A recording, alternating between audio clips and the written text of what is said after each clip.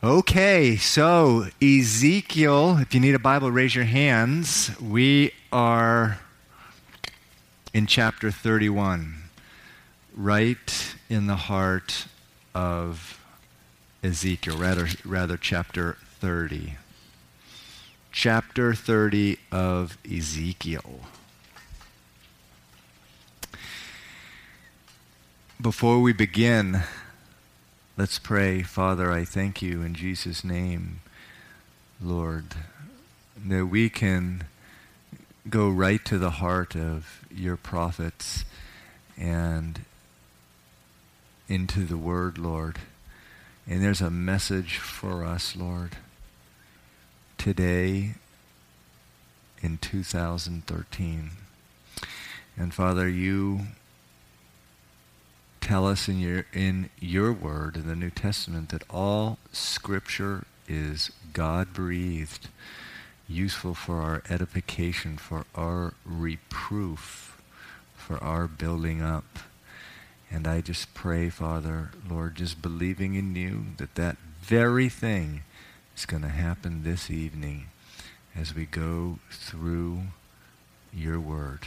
In Jesus' name, amen. Okay, so the prophet Ezekiel, prophesying at the same time as Jeremiah, but 900 miles apart. Jeremiah in Jerusalem, Ezekiel in Babylon. The kingdom in Israel, starting with Saul, King Saul. After Saul was David, who established the messianic reign of kings, the line of kings. For 350, 400 years, God established Israel to be a reflection of his love and reflection of his glory to the nations, to the Gentiles. And he established Israel also for the purpose, again, to be a foreshadowing of Jesus Christ himself. But that Genesis chapter 3 thing, man falling into sin, Israel inheriting that same gene pool, that tendency, that inclination to rebellion. And soon after the kingdom was established, you would have this cycle of good kings and bad kings and good kings and bad kings, and God always faithful to send the prophets. But now we're drawing to a close, where the Bible again, the Bible says that God's Spirit will not strive with man forever. And there's just been generations of kings and generations in Israel just rebelling against the Lord.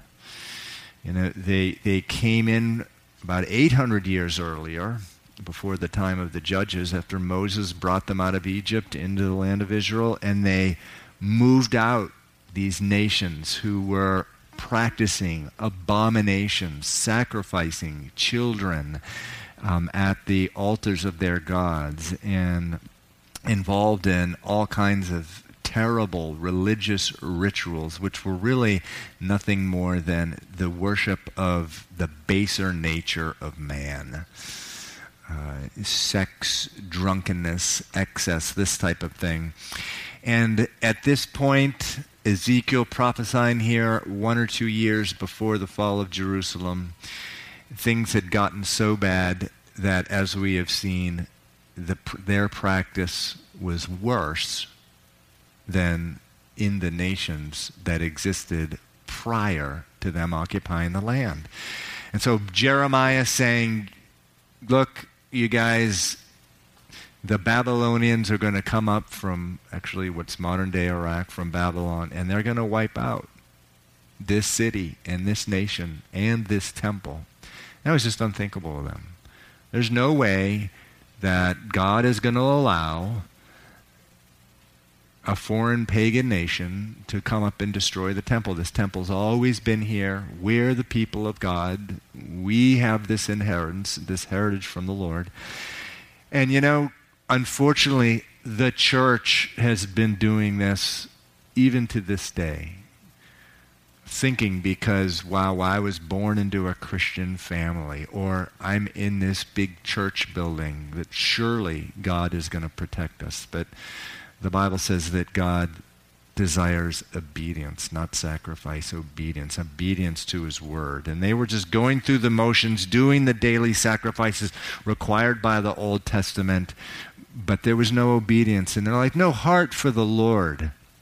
And so Ezekiel we were in about 12 chapters dealing specifically with the prophecies against Israel. But a few chapters back, I think it was 25, 26, 27, Ezekiel moves from prophesying against Israel to prophesying against the nations surrounding Israel, who actually had a history of persecuting God's people, but not only that, just lifting themselves up with pride, with incredible pride. And so I'm just going to put up this map again.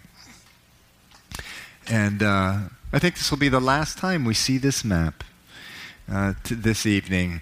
But in these chapters, actually, he is going to be prophesying. He's been prophesied against Philistia in the bottom left. That's the Philistines. He's prophesied Edom's the descendant of Esau, Moab, the descendant of Lot, Ammon, the descendant of Lot. And then also he prophesied against Tyre and Sidon. And we were in and also, I mentioned Ammon as well. And also Tyre and Sidon, we were in Tyre the last week and the week before, where you have this incredible picture of Lucifer. That there was this picture there in chapter 28 where we find out who actually was behind this amazing world power of Tyre, who controlled, the Phoenicians controlled the Mediterranean Sea, had a complete monopoly on the commerce. And for that reason, they were just fabulously wealthy. And, in Revelation, we ran out of time last week, but the spirit of the Antichrist is also the spirit of Babylon, rather, is that commercial Babylon it's referred to, where commerce, it really is the spirit of the Antichrist, and with sort of a satanic influence behind it. And we saw that very thing last week, where there's all of a sudden this picture of Satan himself, Lucifer, arises in chapter 28, where God says in verse 12, you were the seal of perfection, full of wisdom. You were in Eden, the garden of God, and you were an anointed cherub, speaking of Lucifer. You were perfect in your ways from the day you were created until iniquity was found in you. But then he was cast out. He was cast to the ground. And so that was Tyre. So we saw in that chapter that Satan himself has a role in the rise of certain nation, and may also have actual influence in the power of certain nations controlling commerce and this type of thing, and commercial Babylon, commerce that we were talking about this morning. Mammon can be an idol itself, and Satan can stir the whole thing up. But then we moved into Egypt in chapter 29, and in chapter 30, it continues, and that's where we are this evening. Now remember, Egypt too had been an example of just incredible pride, in incredible pride. Remember what we saw last week that Pharaoh says about the river Nile in verse 3. It says, Pharaoh, who has said, my river is my own, I made it for myself. So Pharaoh had taken on deity himself, and he was himself worshipped as a god. God will not be mocked. Eventually God has his way with the nations. That's why we haven't seen a single world empire rule for the last 3,000 or 4,000 years, because pride always gets involved. And as we'll see today, it lifts itself up to the point where God has to judge. God is perfect in justice. Verse 1 of chapter 30 says, the word of the Lord came to me again, saying, Son of man, prophesy and say, thus says the Lord, wail, woe to the day. On the King James, it says, howl. Oh, I like that. Oh, I miss those words from the King James. Howl, howl. Woe to the day, for the day is near. Even the day of the Lord is near. It will be a day of clouds, the time of Gentiles. Gentiles means the nations, where the nations are going to come in and wipe out Egypt, who too had lifted up itself with pride, amazing pride. The sword shall come upon Egypt, and great anguish shall be in Ethiopia when the slain fall in Egypt, and when they take away her wealth, and her foundations are broken down. Ethiopia, Libya, Lydia, all the mingled people, Chub, and the men of the lands who are allied shall fall with them by sword. So, as in many times throughout history, the United States is a world power today, but it has different allies around the world: England, Japan, Germany. These were allies of Ethiopia, or rather of Egypt. Lesser powers at the time, but allies.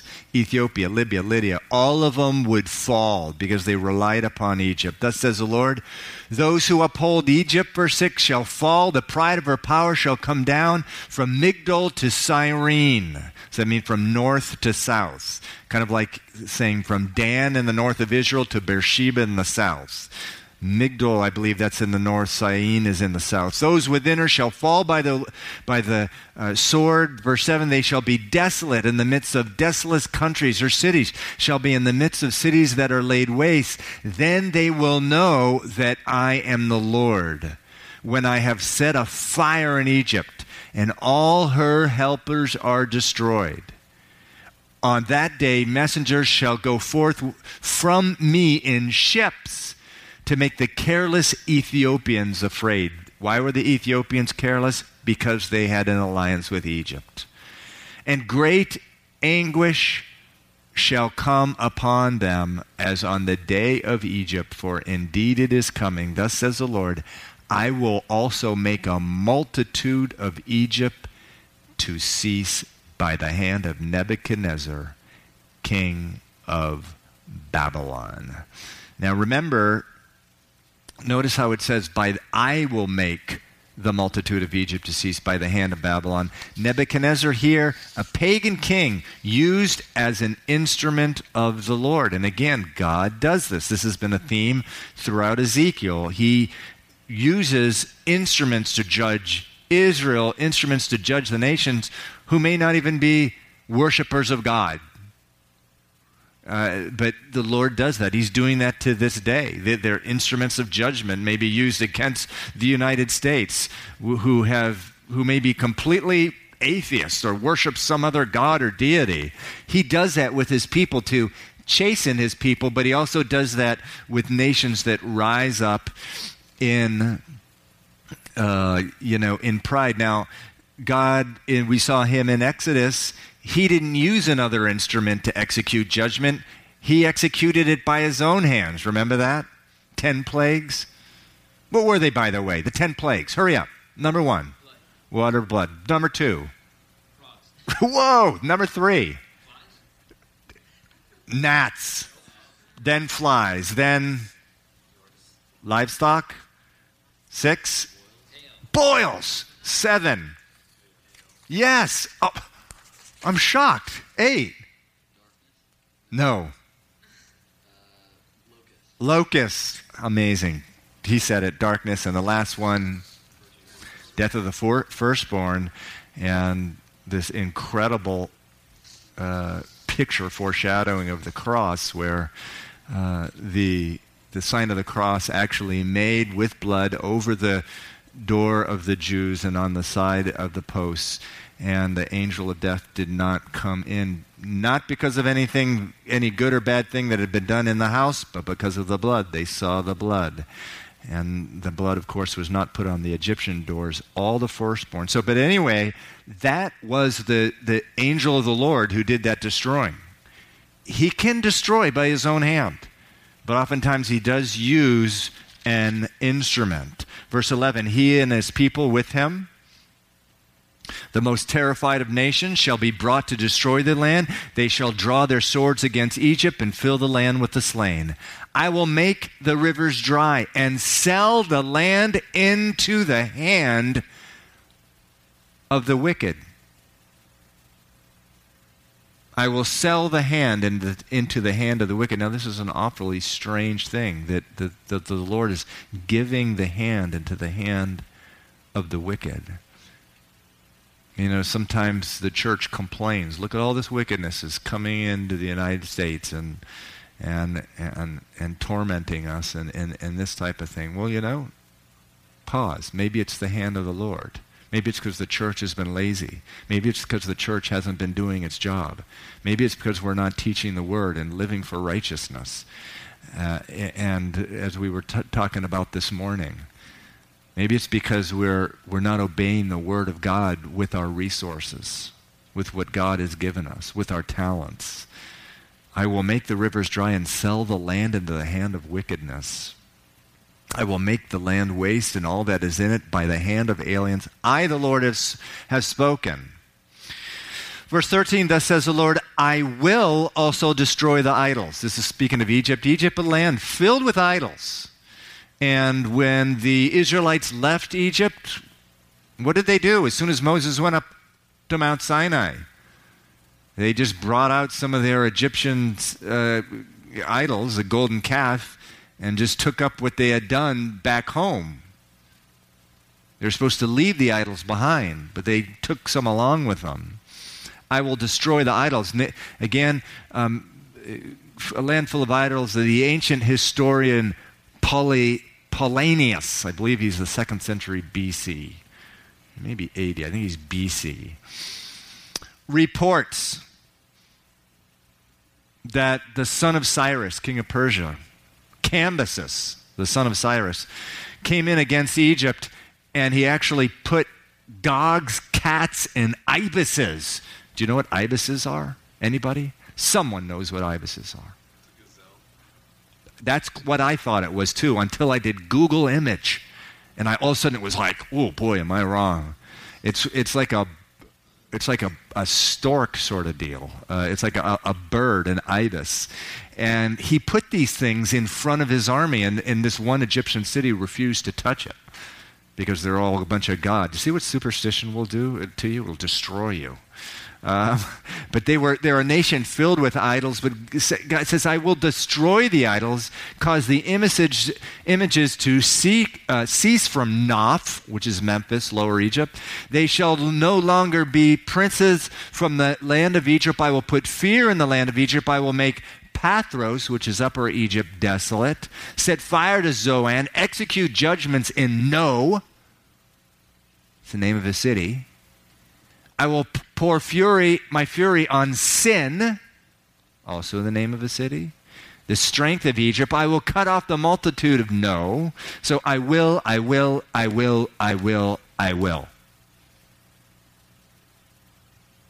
been so encouraged in the past week in my own devotion time reading Psalm 91. There's a different set of I wills in Psalm 91. Verse 14, because he has set his love upon me. This is the Lord speaking. Therefore, I will deliver him. I will set him on high.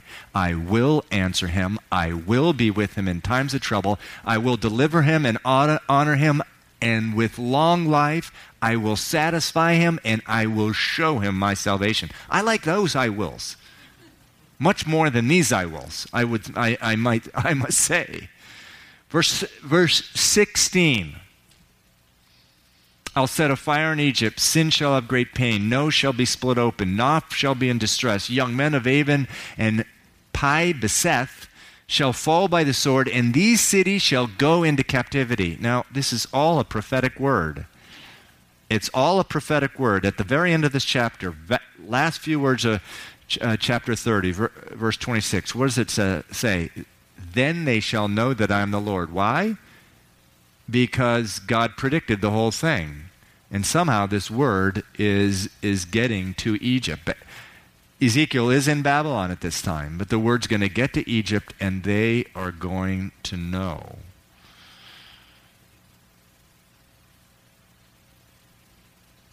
At verse 18, Tahaphanes, the day shall be darkened, when I break the yokes of Egypt there, and her arrogant strength shall cease from her. As for her, a cloud shall cover her, her daughter shall go into captivity, and I will execute judgment on Egypt. And then here he goes again.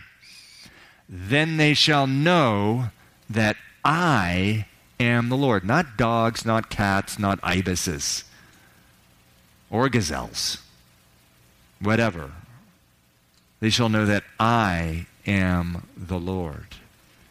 And it came to pass in the 11th year, in the first month, on the 7th day of the month, that the word of the Lord came to me, saying, Son of man, I've broken the arm of Hophra, rather of the Pharaoh, king of Egypt. See, it has not been bandaged for healing, nor a splint put on to bind it, to make it strong enough to hold a sword. Thus says the Lord, there surely I am against Pharaoh, king of Egypt, and will break his arms, both the strong one and the one that was broken. And I will make the sword fall out of his hands. I will scatter the Egyptians among the nations and disperse them among the countries. I will strengthen the arm of the king of Babylon and put my sword in his hand, but I will break Pharaoh's arms. He will groan before him, and groaning of a mortally wounded man. Thus I will strengthen the arms of the king of Babylon, and but the arms of Pharaoh shall fall down. They shall know that I am the Lord when I put my sword into the hand of the king of Babylon, and he stretches it out against the land of Egypt. I will scatter the Egyptians among the nations and disperse throughout the countries. Then they shall know that I am the Lord. So this prophesy against Egypt here. Now, you may remember in the book of Jeremiah what happened. Remember the last king, King Zedekiah. That spineless king who would go, when Jeremiah was in front of him alone, he would go, yeah, I agree with you. But then as soon as he got in front of the false prophets or the evil princes of the land, he'd go, okay, I agree with you. And he went back and forth. Finally, remember what happened to him. He basically bolted from the city when Nebuchadnezzar had surrounded Jerusalem to destroy it. He and his family bore a hole through the wall, tried to escape. They found him. Nebuchadnezzar's men got him, killed his sons in front of him, plucked out his eyes, and he went off to Babylon. If you remember, at that point, Nebuchadnezzar appointed a governor by the name of Gedaliah, who was actually a righteous man. But he was murdered. And at that point, the people said, that's it. We're going to get out. We got to get out of here because Nebuchadnezzar is going to come back because this assassin has killed his guy, and he's going to kill all of us. And Jeremiah, what did he say? Don't go to Egypt. Do not go to Egypt. Repeatedly. And eventually, remember they came to him, this is in Jeremiah, and they said, Jeremiah, you're a holy man, and you were right. God was going to destroy Jerusalem, and that's exactly what happened. We'll listen to you now. We'll do whatever you say. And he says, okay, don't go to Egypt. What did they do? They went to Egypt. And what are we reading right now? was going to happen to Egypt. Nebuchadnezzar was just going to go right down from Jerusalem, right down to Egypt. And so if they had only listened to Jeremiah and stayed put there, they would have been protected. But here you have it. It happens all the time, if we're not in the Word of God, if we're not listening to His still small voice. I was just counseling a couple, a premarital couple, preparing for marriage today. Man, if you are not in the Word, if you're not in the Word, every day, there's no margin for error anymore in marriage, but there's no margin for error really in our walk in this world. There's just too much going against us. If we're not in the Word, listening to the Lord, we're going to get mushed. And that's what happened to those people. They were told so specifically by a holy prophet who they had seen repeatedly his prophecies be fulfilled, but they still disobeyed him. They disobeyed the Word of God. They went to Egypt. And then Nebuchadnezzar went down and just wiped out everything there. And so, man, so important to be in the Word of God, listening to the voice of the Lord. Chapter 31, now it came to pass in the 11th year, in the 3rd month, on the 1st day of the month, that the word of the Lord came to me, saying, Son of man, say to Pharaoh, king of Egypt, and to his multitude, whom are you like in your greatness? Indeed, Syria was a cedar in Lebanon. Now, if you're into poetry, does anyone like poetry here? Please raise your hand. Someone raise their hand. I took 2 semesters of poetry workshop in college, and it was the best, most useful 2 classes I had in all my 4 years. That's a fact. Because it taught me how to write and have discipline in language, and guess what I do now? I just write all the time. I write all my sermons, and I love poetry. Well, if you like poetry, you're really gonna. This is a powerful chapter. But even if you don't, you should. But if you don't, you'll like this chapter anyway. There's this imagery of huge trees in the garden, sort of in the Garden of Eden. Or which originated rather in the Garden of God, and of course, after the fall of man, these unfortunately these large trees, they're defiled as well, and the trees represent different world empires, and just all of them are being knocked down, generation after generation. Eventually, they fall, and there's this picture. They're all now in the place of the dead. Sheol is what the Old Testament. And it's just this really eerie, powerful chapter here. Verse 2, Son of man, say to Pharaoh, king of Egypt, and to his multitude, who are you like in your greatness? Indeed, Syria was a cedar in Lebanon. Now remember, Syria, 150 years before this time, was the world empire. It preceded Babylon as the world empire, and it just controlled everything in the world. It was just this killing machine. And if you remember Isaiah and Hezekiah in Jerusalem, where the Assyrian Empire, the general, the king, actually Sennacherib, surrounding Jerusalem, and they tried to convince Hezekiah and the people in Jerusalem to give up. And in 2 Kings chapter 18, verse 31, it says, they said to the people, do not listen to your king Hezekiah. Thus says the king of Assyria, make peace with me by a present and come out to me. And every one of you will eat from his own vine, and every one of you from his own fig tree, and every one of you drink the water of his own well. Lie, lie, lie, lie. That's what Satan always does. He just promises the best. Until I come and take you away to a land like your own land, a land of grain and new wine, a land of bread and vineyards, a land of olive groves and honey, that you may live and not die. Lie, lie, lie, lie. The Syrians used to take people and put a hook in their nose and drag them off. And as we saw in the story of Naaman the Syrian, many of them became slaves. But do not listen to Hezekiah. And then he goes on, and here, this gives you a picture of the power that that the Syrians had. Has any gods of the nations at all delivered its land for the hand of the king of Syria? Where are the gods of Hamath and Arpad? Where are the gods of Sevarium and Hena and Iva? Indeed, have they delivered Samaria from my hand? Ooh, that was northern Israel. Samaria had been wiped out by the Assyrians. Everyone had been wiped out, including everything except Jerusalem. Judah, all of Judah had been wiped out. Who among all their gods, verse 35 of 2 Kings 18, have delivered their countries from my hand, that the Lord should deliver Jerusalem? Verse 36, beautiful verse, but the people held their peace and answered him not a word, for the king's commandment was, do not answer him. And we know the rest of the story.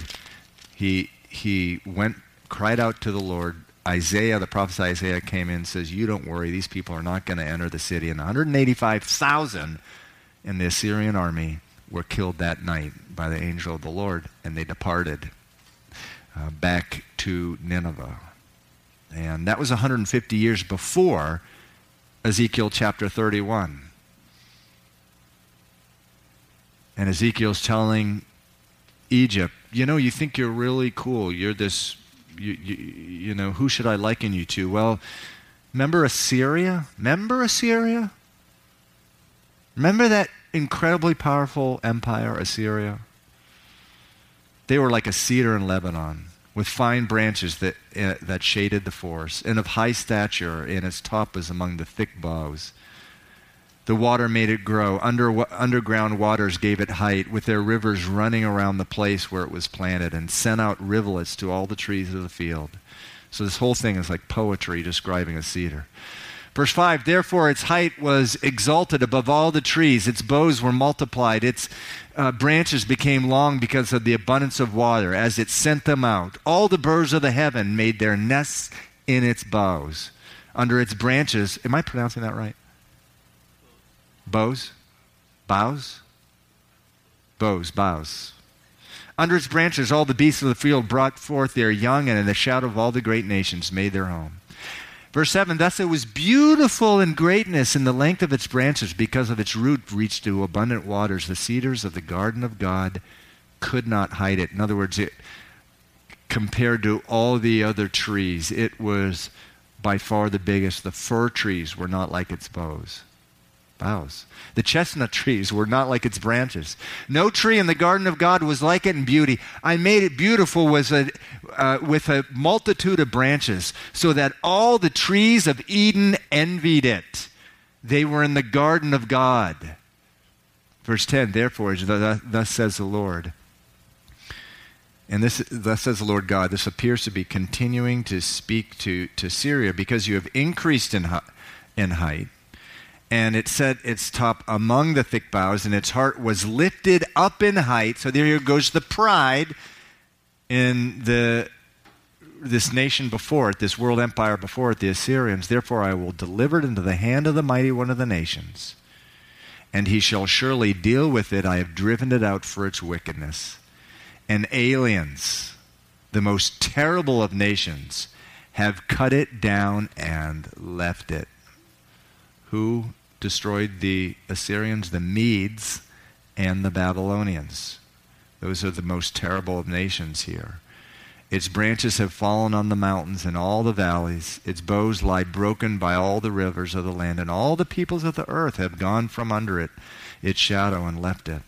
On its ruin will remain all the birds of the heavens, and all the beasts of the fields will come to its branches, so that no tree by the waters may ever again exalt themselves for their height, nor set their tops among the thick boughs, that no tree shall drink waters may ever be high enough to reach up to them, for they have all been delivered to death, to the depths of the earth, among the children of men who go down to the pit, which is it's the Hebrew word Sheol, the place of the dead.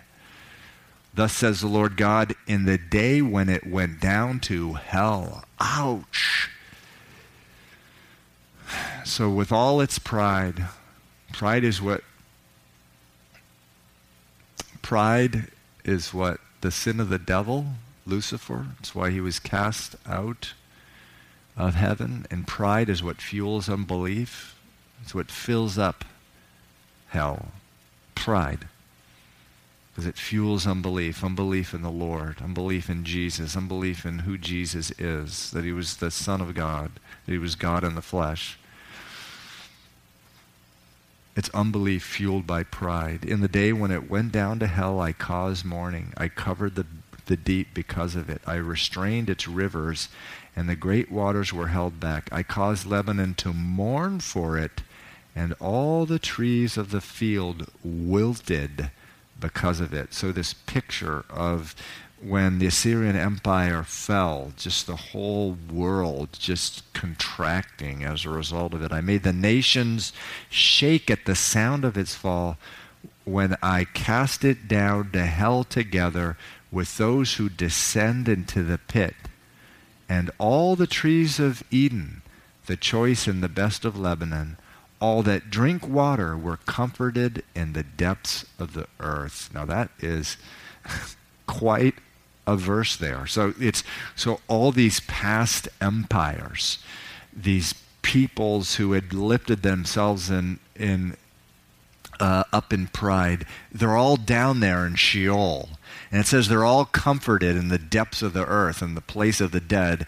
It's a sort of solace that, oh, these people have been sent to hell with me, sort of deal. Now we know from the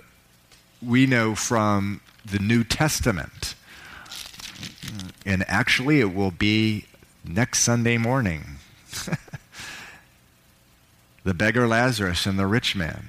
We know from there that prior to Jesus crucified and resurrection, there's this place of the dead. Abraham's bosom was where the people who believed in the promises of God, people who by faith had followed God, went to Abraham's bosom.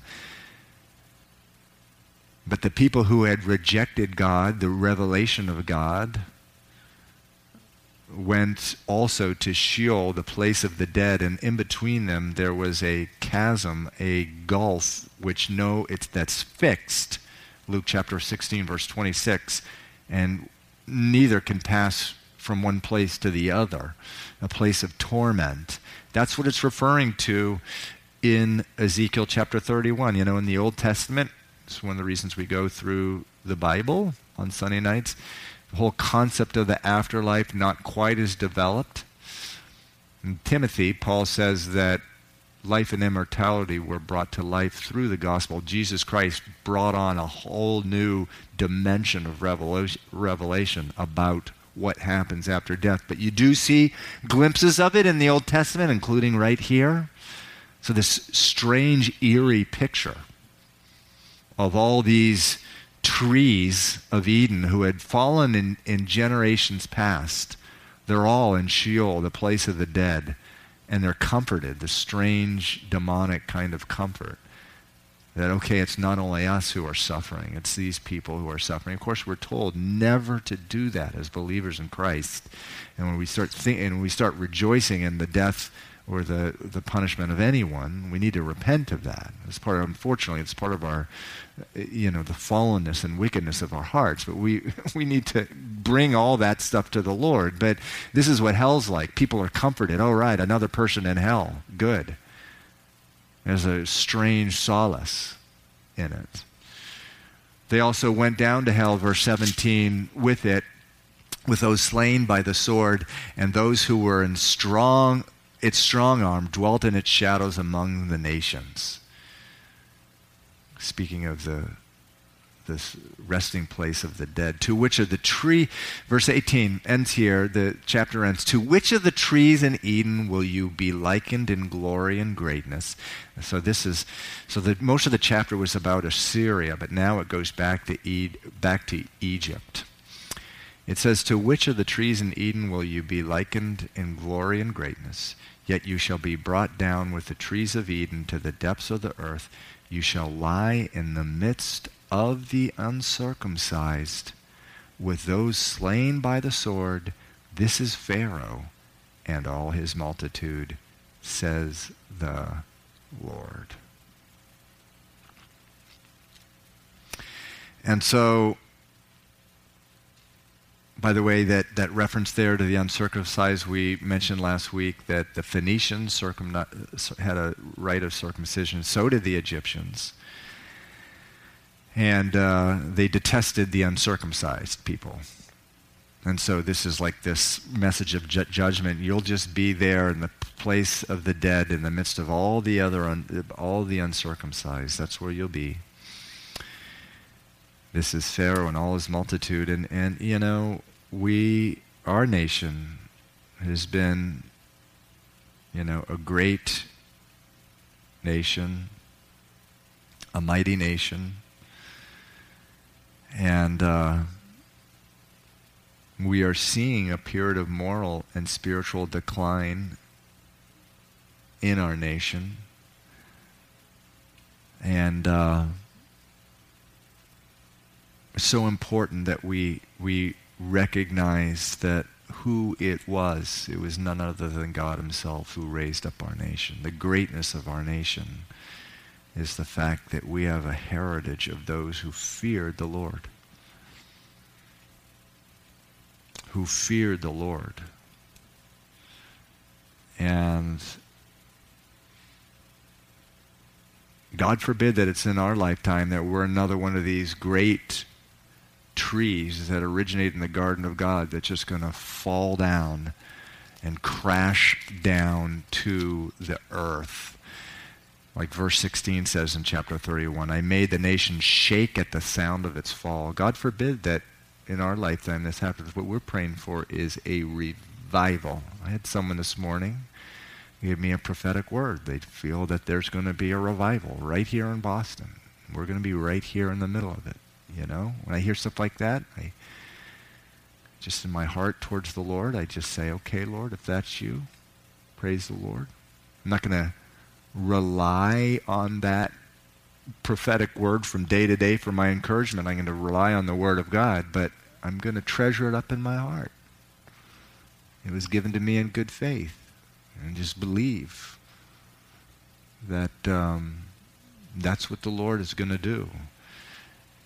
I love, you know, told you I was in Psalm 91. That's because I'm going through the Psalms. Psalm 92, I much prefer identification with the last 4 verses of Psalm 92, which says, the righteous shall flourish like a palm tree.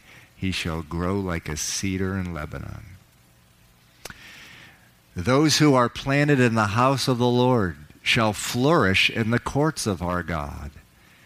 They shall still bear fruit in old age. They shall be fresh and flourishing to declare that the Lord is upright. That's what I want to be doing in my old age. Right up into... No, I'm not old yet. Who said that? You did? I'm not old yet. To declare the Lord is upright. They shall bear fruit in old age. That's what I want to be, like that. Fresh and flourishing, declaring that the Lord is upright. He is my rock, and there is no unrighteousness in him. That's the cedar I want to identify with. Not the cedar that is being cut down and crashing to the earth and joining the rest of of those who are actually in hell, in torment in hell, and with people, arriving in hell. Oh yeah, he's here too. He gets to suffer too. No. Praise the Lord that in Christ we can have 100% confidence that we're on our way to heaven. God made him who had no sin become sin for us, that we may become the righteousness of God. Hebrews chapter 10 says, he has perfected forever those who are being sanctified. We can have full assurance that we will be counted amongst the palm trees, the cedars of Lebanon, which God has planted in his house and will bear fruit in old age and then pass from death to life, eternal life in heaven with the Lord. Okay, praise God. for that.